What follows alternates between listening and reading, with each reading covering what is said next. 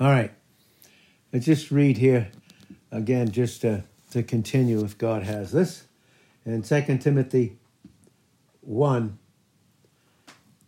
and we'll look at verse 14. It says, not giving heed to Jewish fables and commandments of men. Notice what that says. It's so any kind of teaching that is not connected to Christ, even if it's the word, the actual written word that they're sharing, if it's not Christ, then it's the commandments of men. In other words, it's just the flesh. So, but here, the Jewish fables, commandments of men, and turn from the truth. You see, those things. Now, for any of us, and this is going to go into what we've been talking about, what it means to be purified, to be purged, God purging us and purifying us with the fire and intensity of his love, the heat and energy and light and intensity of his love, to purge us. And so that the purging, it starts in us individually, in each of us in Christ. That purging and that purifying process starts in each one of us. So that even if the word that's preached has not been mixed with faith, in Hebrews 4:2, it says the word didn't profit them, not being mixed with faith. And what that means is whether it's receiving the word or those that are preaching it, if they don't have dependence upon Christ, it's a commandment of men. And it turns us from the truth that Christ is. And this goes into why all of us, those that God has chosen to do, to be the vessels that he flows through with the word of his preaching, has to be so dependent. And that's why in Acts 6:4, those that are leaders have to constantly learn this lesson more than anyone else. If you wondered in your life how constant you have to be dependent and how those trials, those circumstances and situations, if you experience that constancy in your life, it's just simply because I believe in that all of us are chosen vessels. But in terms of preaching and teaching, I believe it's even more necessary for those that he's going to use as his vessels to mix faith. And that means with the word, that means absolute dependence upon Christ. Again, we've said, and we've been taught many times, that the word in 2 Peter 1 and verse 19, that word that's more certain, the word of prophecy, but even the more certain word, the more incredible word of Christ being in us is the dawning of that light. It doesn't have anything to do with the will of man in 1:20 and 21 of 2 Peter chapter 1. It doesn't have anything to do with it. And this is what this is bringing out this morning. And again, in Titus 1 and verse 14, it says, not giving heed to Jewish fables, not mixing the law with grace, or all these other things that they came up with. And there's a multitude of them, even besides the legalistic expression and teaching of God's word, but there were all kinds of other things that were mixed in it too, that were from the world and caused a lot of confusion in 1 Corinthians 14:33. But the Jewish fables and commandments of men. You see, man, any of us, we don't command anyone to do anything. Whew, boy, is that a lesson that I've had to learn in my life constantly. Because when I don't have dependence upon God, when I don't give myself in continual dependence in prayer in Acts 6 and verse 4, then it becomes my commandment that I want someone else to live up to. I can take the truth, and when I mix my will with it, it becomes a commandment of men. But that turn away from the truth, you see, that turn away from the truth. Now, we can all do that. We can do that in ignorance. I can do that. I have done that in the ignorance of truth and my growth in grace and knowledge. There's no question about that. But when the light comes on and the conviction and brings it out clearly, then there's my option to instantly confess it and obey and walk in the light. And 1 John 1:7, as he is in the light, meaning I begin to live in a proper expression of my character. And that means that Christ is with me. Isn't that amazing to think that way? That he's constantly with us. And he constantly desires to think with us as his vessels. And so, again, that turn away from the truth. Now, Paul said, and the Holy Spirit had Paul record this about himself and about all of us, that even if we don't abide faithful, and that means constantly dependent. Now, again, when it says that in 2 Timothy 2 and verse 14, even if we, 2:13 I should say, even if we abide not faithful, he abides faithful. Why? Well, because he doesn't change who he is. But we may, because through ignorance, or hopefully it's not rebellion or stubbornness, and 1 Samuel 15 and verse 23, a lack of obedience in 1 Samuel 15 and verse 22. Hopefully it's not that, but it's ignorance. But none of us know anything like we ought to. In 1 Corinthians 8:2, we don't know anything. But the only way that we know it properly is through God loving us experientially through dependence, and that's 1 Corinthians 8 and verse 3.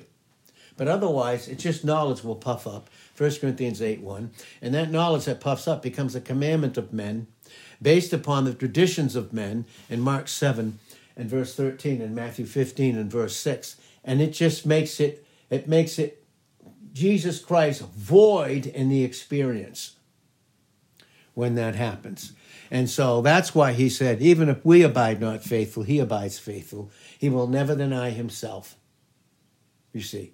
And so that means simply this, that God, it's God's business to do all correcting. It is the business of the Word of God through the Holy Spirit. He does all the correcting, the chastising, the disciplining. He does all of that. And of course, first and foremost, it's extremely most important in those that need it the most, and those are the ones that he uses, his vessels. I can assure you of that. And so, otherwise, we give in to these fables. You know what a fable is? It's we live in a pretend world, and in that pretend world, we make something more of ourselves than God himself. It's a fairy tale. It's something that replaces God in the experience, and that's what turns away from the truth. Now, here's verse 15. Now, unto the pure, all things are pure. We said recently, as God said to us, all of us together, to the pure, all things are pure. That simply means that when I function in Christ through dependence, and I have a proper experience, I see, first and foremost, the purity of who Christ is in me and who he's made me to be in him. That's what I see. But then I see even evil. I can see it in a righteous way without having its negative effect on me.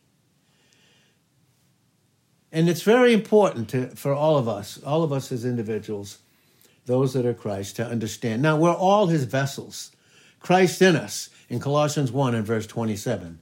The hope, the guarantee of glory. That's true. But this is extremely important for those, and this is why it seems like if it seems in your life, my gosh, every circumstance and situation, every single thing is teaching me dependence. Oh my word. Yes. Without any question about it. And by the way, that's not going to stop until we see him in 1 Corinthians 13:12, face to face. And that face to face, that simply means now no more flesh. Not that we're not going to be taught anymore, but that's why we need that right now. Not that we need the flesh in this sense. That the only sense we ever needed is the sense that doesn't make any sense. And God has to bring us to the end of it. That's what he has to do for all of us. And that's why we still have it in Romans 8, verse 9, the flesh is in us, but we're not of it. But once we're with him and for all eternity, we're still going to learn, but there's never again going to be an interference or a distraction. But right now, because then we're going to face him in the light of who he is. That goes into Revelations chapter 3 and verses 4 and 5. We walk with him in white. And that means we have an incredible image through facing him. The purity Purity, light and fire and energy. We've said so many times, we've been taught, all of us, that love is the active energy of God's nature. And out of that comes the purity of his nature, which is light. The heat and warmth and insulating factor that keeps the coldness of the earth, the world system, from entering in and defiling our conscience. Now, so unto the pure, all things are pure. We can see purely. And that means no negative effect. But then it says this, but unto them that are defiled and unbelieving. So what defiles us? The lie of and unbelief, the tempting of God. You can't trust him. You don't trust him for this thing. You don't trust him for that thing. And it defiles the conscience, of which is cleansed, of which is our true image, which brings it out. The light, it lights up the true image. That's in Hebrews 10, 1 and 2, which we'll read. They're unbelieving, and then what? Nothing is pure. When we function in the flesh, come on, is anything pure to us anymore? All the purity is gone. The reason is because the conscience has been defiled. Now, even back in the creative act of God, as he's recreating the earth for Adam to reign, which Satan lost the rule of, I firmly believe that, and not getting into it in Genesis chapter 1, verses 1 and 2, and there's the difference. In the beginning, God created the heavens and the earth, and then it says, and the earth was void and without form. God doesn't create things like that. That's bringing out not just that it didn't have it, but something had happened, and that was the angelic conflict. Then he's recreating the earth out of already existing materials and getting it ready for Adam. And then he said, and God said, let there be light. Now, let there be light. In other words, let who I am begin to dawn on the earth now. That's what it was saying. Because God and Jesus said, I am the light of the world, John 8:12. As long as I am in the world, in John chapter 9, verses 4 and 5, I am the light of the world. And the Lord is our light and our salvation. When I function in the light of a proper image, whom will I fear, in Psalm 27:1. So we see that this light, the light is God's nature, which created the sun, the moon, and the stars. It goes right into that whole creative act in 1 through 31. And then and the light pervades the darkness. And even that, all the way up to Genesis 2, verses 1 and 2, his finished work and his Sabbath rest, it's bringing out man's spiritual condition. Even before Adam fell, it's showing that. And so what this is for us is, unto the pure all things are pure. But unto them that are defiled and unbelieving is nothing pure, but even their mind, notice this, their mind and their conscience is defiled. Something's there that never should have been. Something is there, and that's what happened through the fall. Whether we got the conscience as a result of the fall, I tend to believe that that Adam and Eve had it, but then it became defiled. It became defiled, and there's arguments on that thing, and we don't want to get into that. I just happen to believe that in my studies throughout the years, and so again, when I say studies, this is the Holy Spirit teaching me things that I would not otherwise even begin to try and know or figure out. And so here, even their mind and conscience is defiled. Now listen, so when I have a defiled conscience and it's not been purified by the separating process of the Word of God, in John 17:17, Jesus said, sanctify them in your truth. Your word is truth. And that is Hebrews 4:12, separating the soul from the spirit. So that not man under Satan is not in control, but God is. He's God conscious. And he doesn't live as a dichotomous being. Everything about himself and his physical body. That becomes the occupation of us. In some form, it becomes that for all of us, every single one of us. Now, when we have that, a defiled conscience, and our mind and our conscience becomes defiled, then all I can do is profess. I can declare certain things about the scriptures, but do I experience them? I can declare my position, and that's right, but do I experience it? And this is what this is teaching us, all of us, as God, the Holy Spirit's teaching us this morning, that they profess that they know God, but in works. And when I don't function in Christ, what do I function in? That's Romans 8, verse 4 through 8. I function in the flesh, the works of the flesh. And they, in Romans 7:18 and John 6:63, they profit nothing. And what that means, the nothing there, is 1 Corinthians 13:2. If I have not love, and for us experientially, it profits me what? It's nothing. Do you see? So my profession outside the light of God's love, my profession is nothing is pure. You know, what's the sense? Nothing is pure. Nothing makes any sense. Of course it doesn't without his love that sends out his light to bring us back into his love. Of course it doesn't make any sense to any of us at all. So all we do is that we can profess that we know God, but in works, what? What do? We deny him. I don't need him. I need something else. I don't need to be where God has called me inwardly, and I mean that inwardly. And so when I leave inward intimacy and fellowship with him, when I do that, what am I? I'm denying him. I deny him his proper place in my life. I deny him. Oh, Lord, in my case, please, I don't want that. To deny you, to deny the person of Christ and all the work that he has accomplished to his Father in propitiation, and then towards me as my substitute who has completely reconciled me to God and removed all distance between God and me positionally. And oh, how Christ now, because of what he's done, desires this intimacy, and it's based upon a right that he has to have that place in me, every place, because he has first place. That's brought out in Isaiah 45 and verse 23, and that's brought out in Philippians 2, 9 through 11, according to God's word, the Holy Scriptures. So they profess that they know God, but in works they deny him, being abominable and disobedient. Do we see that? What's a profession? All a profession is, without a proper confession being rightly related and right with God, all a profession is a manifestation of disobedience. That's all it is. It's all it is, disobedience. And unto every good work. Now, when it says this here, and every good work, reprobate means to be disqualified. Every good work. That good work is the work that God has done for each of us as individuals.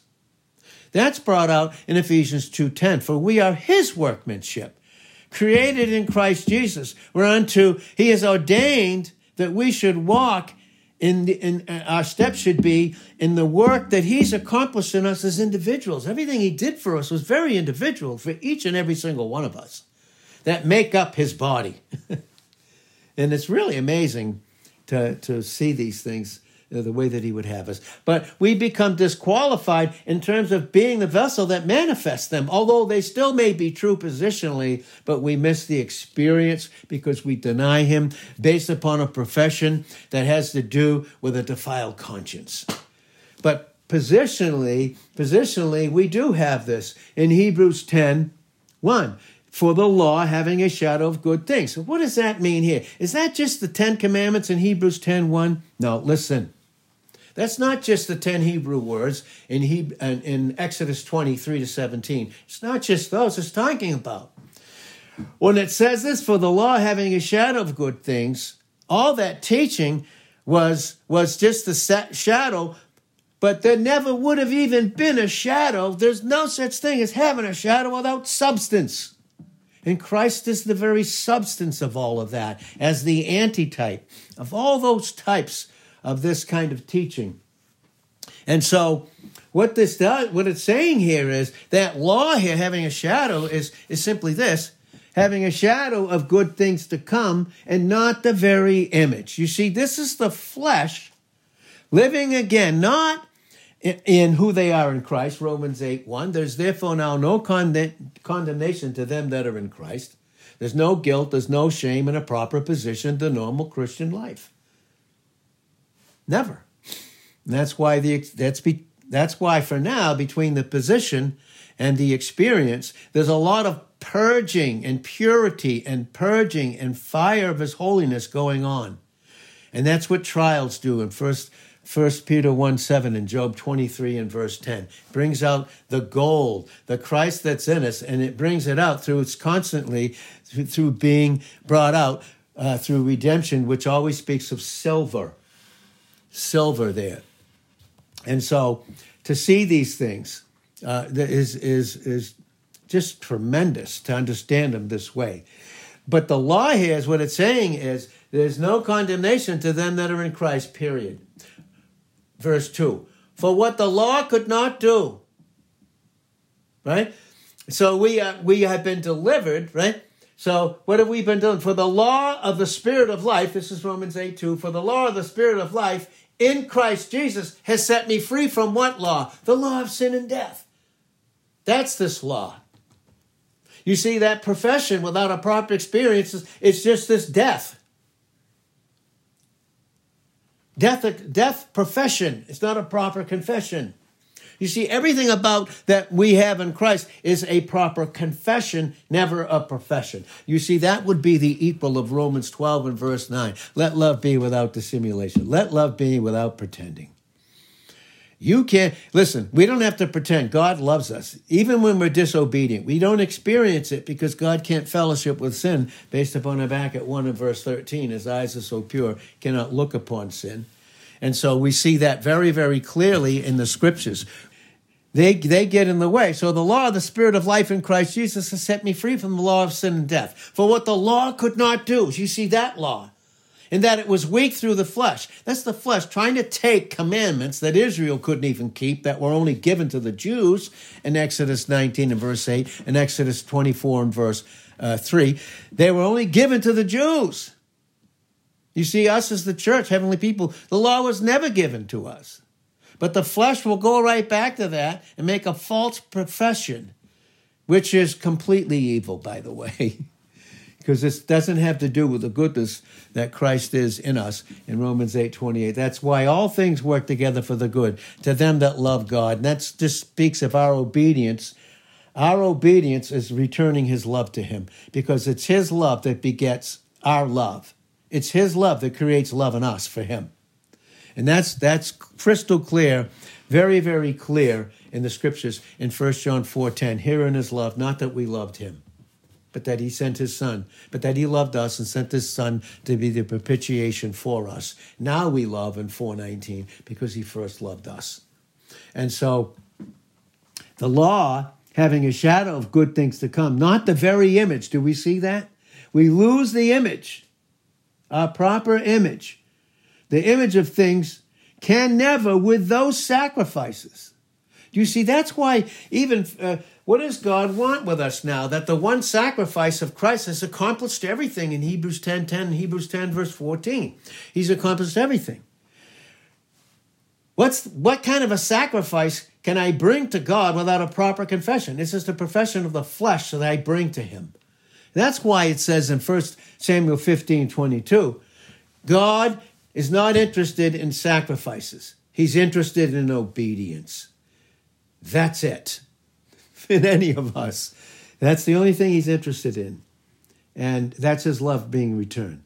So they can never, with those sacrifices, which they offered, because their will wasn't involved, never was submitted, year by year, continually make the comers thereunto perfect. In other words, complete. A proper image based upon Christ, who being the very image of God in the most obviously exclusive sense, the Son of God, then putting on humanity, the Son of Man, so that now he could be to each of us, and he is our proper image. Could never make them complete. You see, there's no completeness without confession. And without a purging, without the purity, all through, and you'll see this in 1 John 4:17 and 18. There's no fear in love, because love, perfect love, that means love that's completed everything about me, casts out fear, because fear is torment. Oh, to live in a profession and constantly have to deal with torment, a false one. Do you see? That's why all through the scriptures you see light. There's heat, there's fire, the fire of his holiness. You ever read in Revelations 1 and verse 14, Jesus Christ, his eyes, it says, were as a flame of fire. That goes into consuming everything, even at the Bema seat that we functioned in. Obviously, he's showing us what it accomplished in 1 Corinthians 3:13-15, and in 2 Corinthians 5 and verse 10 with Romans 14:10 and 12. It goes right into that. Those are the Bema seat verses, which is not a judgment seat. It's an evaluation, a manifestation seat. And it's beautiful. But all through there, you see it. Our God is a consuming fire, Exodus 20, verse 5. Our God's a consuming fire, Exodus 34 and verse 14. Our God is a consuming fire in Deuteronomy 4 and verse 24, in Hebrews 12 and verse 29. Our God is a consuming fire. And listen, it's already been done in our position, but what is false profession in the flesh, in a wrong experience, a wrong image, he comes in and through the fire and purging, he purges it. He's a fire. All through in Leviticus. Look at Leviticus. I believe it's the 6th chapter, 12 and 13. If not, it's in Leviticus. and even in the 10th chapter, where the fire was never to go out on the sacrifice, on the altar. It was never to go out. That fire and purity, the purity. Because that's what purges everything and reduces it down.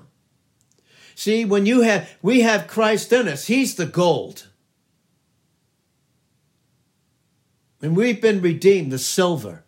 And then we have all these precious stones. The precious stones there is the fruit of the Holy Spirit that he brings out, that Christ has accomplished in Galatians 5:22 and 23. And when you put fire to that, it just brings out the purity and it just does away with anything that clings to it that's impure, that would defile the beauty of that gold, silver, and precious stones. See, that's what God is preparing us for, even now with this purging, where our conscience is purged in Hebrews 9 and verse 14 from dead works, the flesh, false professions, so that we can serve God right with a proper image. Proper image. This goes into these things. And that's why our conscience needs to be constantly cleansed. Listen, that goes into very, very beautifully the type of the heifer. Remember, that was the only female sacrifice. And in the type there in Numbers 19, 1 and 2, it was Christ himself. And that spoke of his submission. He won our submission through his to the Father. He always, in John 8:29 and Romans 15:3, pleased the Father in everything, always. And so he's the red heifer, and that speaks of absolute submission, where they would be cleansed. And that is what Jesus was bringing out in John 13, 1 through 10. The feet needing to be cleansed. Our proper walk based upon a cleansed conscience. And when the conscience isn't cleansed, I don't have a proper walk. And when the walk isn't proper and it's not his steps in 1 Peter 2 and verse 21, his steps that God has ordained in Psalm 37 and verse 23, then if that's defiled, then a purging comes in. And that's what Jesus' prayer was. Sanctify them. Sanctify them in your truth. Your word is truth. Now, sanctification is something that we instantly got with a number of other things the moment we receive Christ as our Savior. Instantly, a plethora of innumerable things that he's going to show us for all eternity, and their unbelievable effects. But when we received Christ, we were separated from the old man, crucified, Romans 6, 1 through 6. And then all our sins were separated from us, removed in Psalm 103 and verse 12, as far as the east is from the west. And then we were positioned or set in Christ. That's positional truth. Now it's to be experiential. We're learning it. We said yesterday, we learned two things. That's why it's necessary and it's okay. And many times it's best for us to be alone with God because that's when he does the most. What makes it important to come and hear the word and not just blow it off in Hebrews 10 and verse 25, not forsaking yourselves together as the manner of some is, because then he's able to bring this truth into us, and then we go, and then he begins that effective work that only he can do in us. And there's two things. We need to be alone so that he can teach us what we're not like when we live in the flesh without condemning us. That's the Holy Spirit, a proper teacher. The only proper one. And then shows us instantly when we're right. We make the adjustment through grace in James 4:6 and 1 Peter 5:6. And instantly we do that, we're right back into a right relationship with him. And this purging, purifying process. And that's what Jesus was teaching. He was teaching right there. And even in John 13, verse 10, when Peter said, no, wash me all over. He said, no, you've been washed once. That's positional truth. But you need a constant cleansing. A constant purging. See, the fire comes in of his holiness. And the fire is his love and justice, which is never separated. And it comes in and cleanses us. Because we have been justified positionally, cleared of all guilt and condemnation. And so when that attaches us to us through the failure of the flesh, then the word comes in and begins to separate. There's nobody like our God. There's no one like our precious Savior.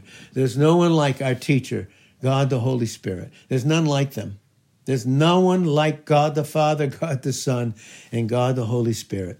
Now, when my conscience isn't cleansed, and this is going to be in a practical sense, when it's not cleansed, then what do? I keep trying to offer things to God in the flesh to try and gain back the peace that I do not have, Isaiah 57, 19 to 21, the peace that Christ is already in me positionally in Ephesians 2 and verse 14, that peace that he is in me already, and that peace that I have with God in Philippians 4 and verse 7, is not something that is experienced. Then in comes the purging.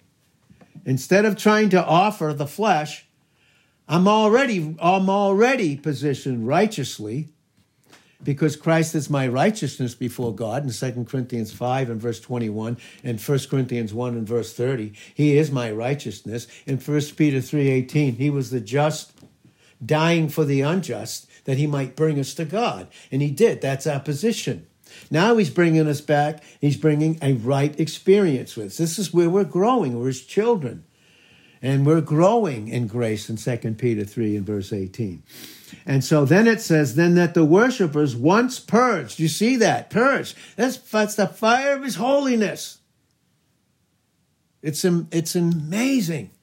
The fire of his holiness. His love that convicts us. That's the fire and heat and warmth of his love through the light of the word that Christ is, through the power of the Holy Spirit. And he does this separating, sanctifying thing.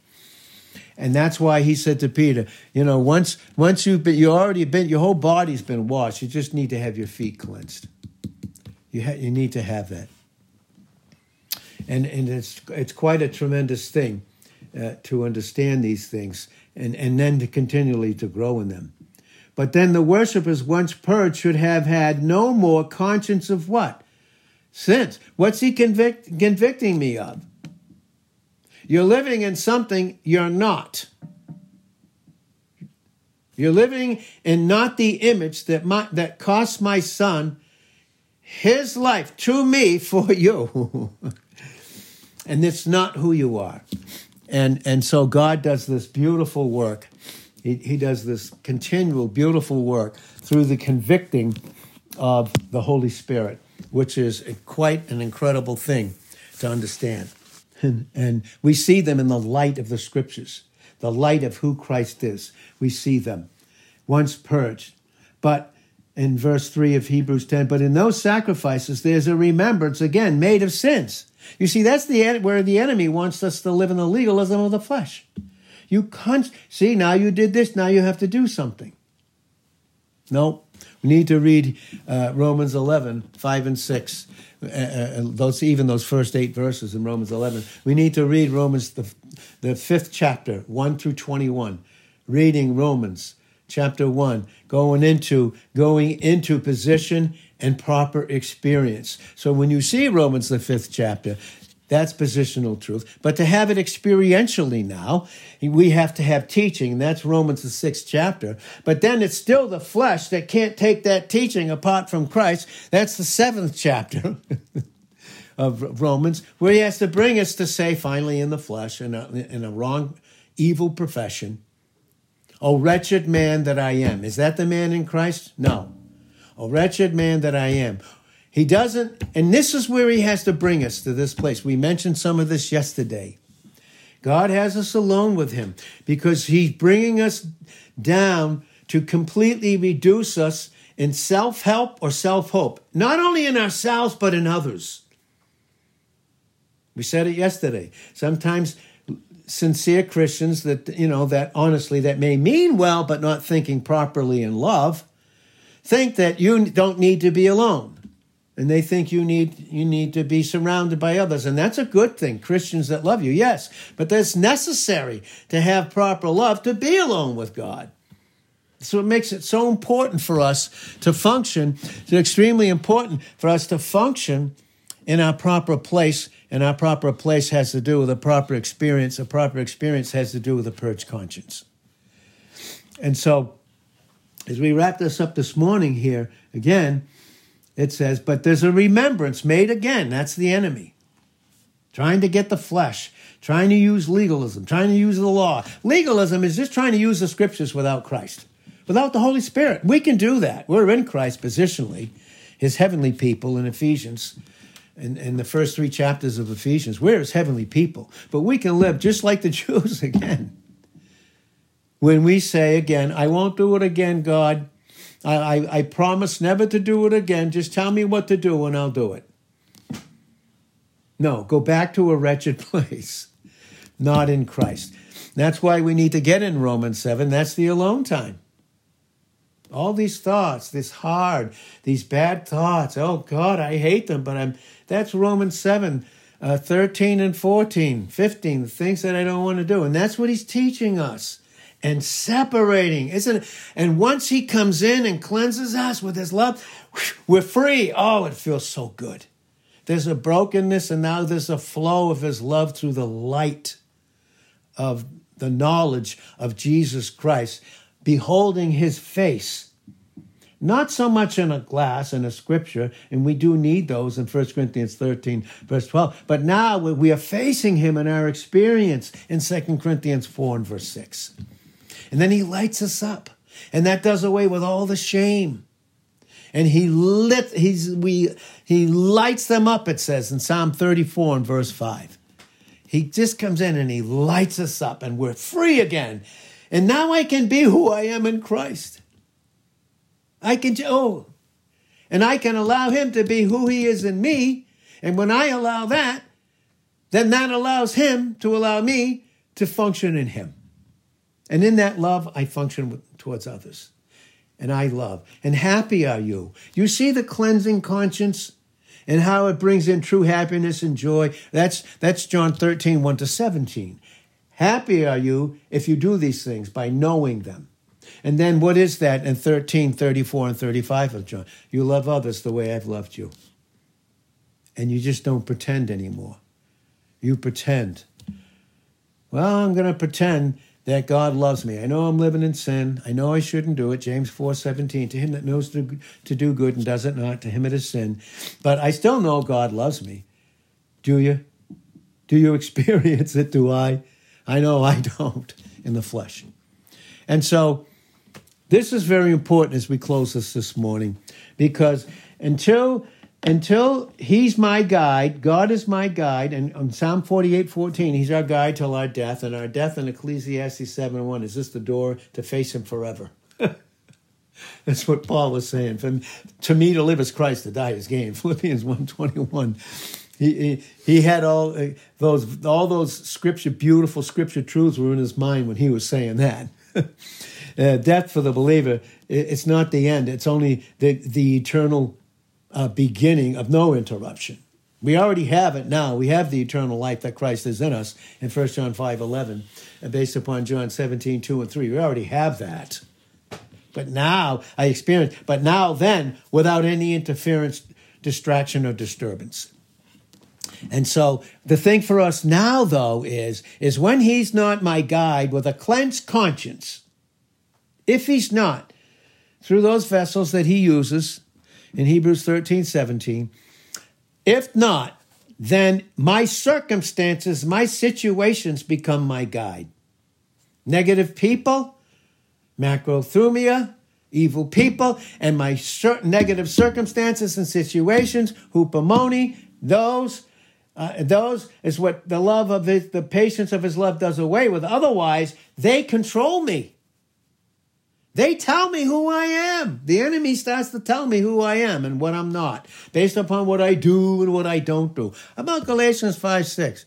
It's not what you do or what you don't do. It's not circumcision or uncircumcision, but it is a faith dependence that expresses itself through love. In other words, when I depend upon God through faith dependence continually, it gives him the opportunity to express that love to me based upon a true image.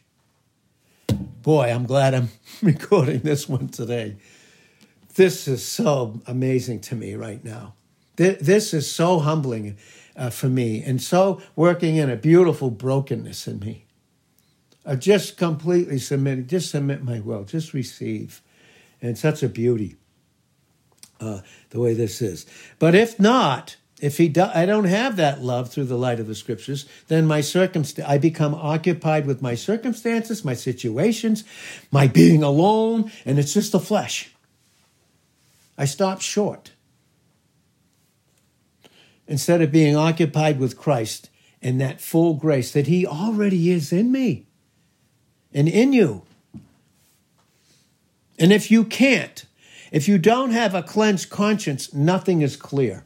We have a muddy image. The muddy image for the believer that acts as an unbeliever experientially is brought out in Isaiah 57:20 and 21. It's the mud. It stirs up all this muck and mire.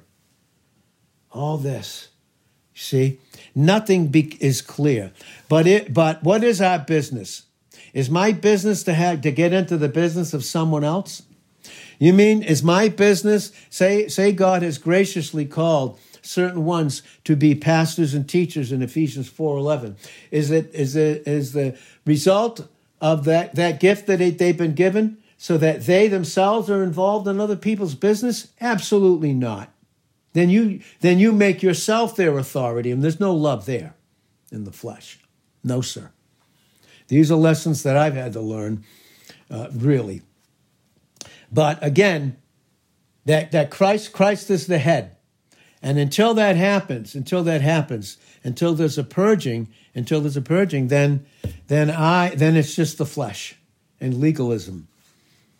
We're to be occupied with his person. It's our business. It is our business. It is my business. This is what 2 Timothy 4:1 and 2 is teaching, so that we keep people out of verse 3, because there's going to come a time when they won't hear. They're going to have itching ears and go everywhere. I've seen it too. I've seen it too. I've seen it in my life, and I see it in the lives of a lot of young people too. They get itchy ears. So they want to go, they don't want to hear truth where God's called them, so they go and want to go somewhere else and have itchy ears. And you may think that everything is fine with them and they seem to be peaceful. Yeah, for a time, until God brings them back to a proper place. That's to himself, by the way, now. I want to make that clear. Sometimes he has to get those pastors and teachers back in their proper place so it can be Christ to place others in Christ and not in them. And that's what Paul is saying, that in 1 Corinthians 2:4 and 5, your faith is not in us, but it's in Christ. Your dependence is in Christ. And that's why we preach Christ, not ourselves, in 2 Corinthians 4 and verse 5. And if my conscience isn't cleansed as a pastor teacher, that's all I'm going to do. I'm going to preach myself with the scriptures. So we need to be occupied with Christ, with his grace and the full grace. The only way that happens is with a cleansed conscience, purifying fire, separating process. And we don't have to worry. See, we'll worry, and what will cause worry in the Christian is based upon their circumstances and situations being their guide. Sometimes we don't take steps of faith because of fear. I'm being very honest with you. Or because of natural choice. That's crystal clear. That is very clear. Of natural choice. We don't take those proper steps. You see? We don't do it. And because we fear, there's fear in the future. And there's fear in the future because there's present fear. There's past fear. But we've been delivered from all of that. Our only future is that we're on our way to be with Christ forever. That's a sealed, done deal. Period. That's our eternity. So did he leave out time? There's a Latin thing. I don't usually like to get into it. They call it a fortiori. God having done the most, will he not even finish the little? Well, he's going to finish the little. It's based upon the most that he's done. He's already given us Christ. Now he's working that into our experience. And there has to be a consuming fire. Our God's love and light is a consuming fire. And it consumes whatever is not of Christ in us and who we are in him. And so that's our future. It's a future of glory. And this has to do with God's will that's been established positionally. And now my will, he has to establish it in submission to his unchangeable will. And not meddle with them that are given to change. In Proverbs 24, verse 21. That starts in us. And so knowing that Christ, nothing but for us is glory. We're on our way to glory. We have the down payment. We have the down payment in 2 Corinthians 1 and verse 22. They call it the earnest. The earnest is down payment. That's the Holy Spirit in us, the proof that we're not our own in 1 Corinthians 6, 19 and 20. And when my conscience is defiled, the enemy convinces me through lies that I am my own, and I got to do something about it. When without Christ, in John 15, 1 through 5, I can't do anything. And so, thank God for these truths. They all abide in us spiritually, in our spiritual self. Nothing to do with the soul.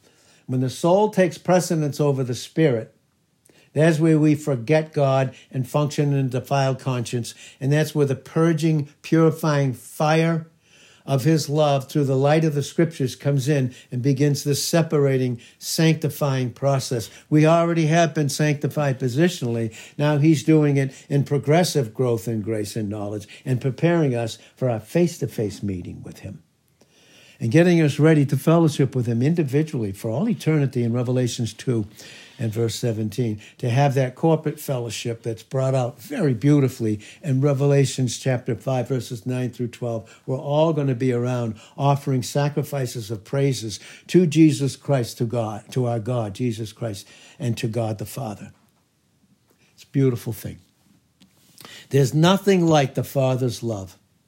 When I have the Father's love, because he's my Father, not the devil, in John 8, verse 44, oh, how the devil likes to father us through his lies, tell us who we are and who we're not, tell us what we need to do, tell us what we can't to do. In John 8, 44, he's the father of all lies. No, we have our Father. In John 20 and verse 17. Jesus said, I'm going to my Father and my God, and I'm going to your Father and your God. And what that brings out is Father, he's a loving Father, but he also acts as a governor over us, having to do with proper conduct and improper conduct based upon character. And so he is our Father, and that's why we cry it out in Galatians 4, 6 and 7, and Romans 8 and verse 15. We cry out, Daddy, Daddy, help, help.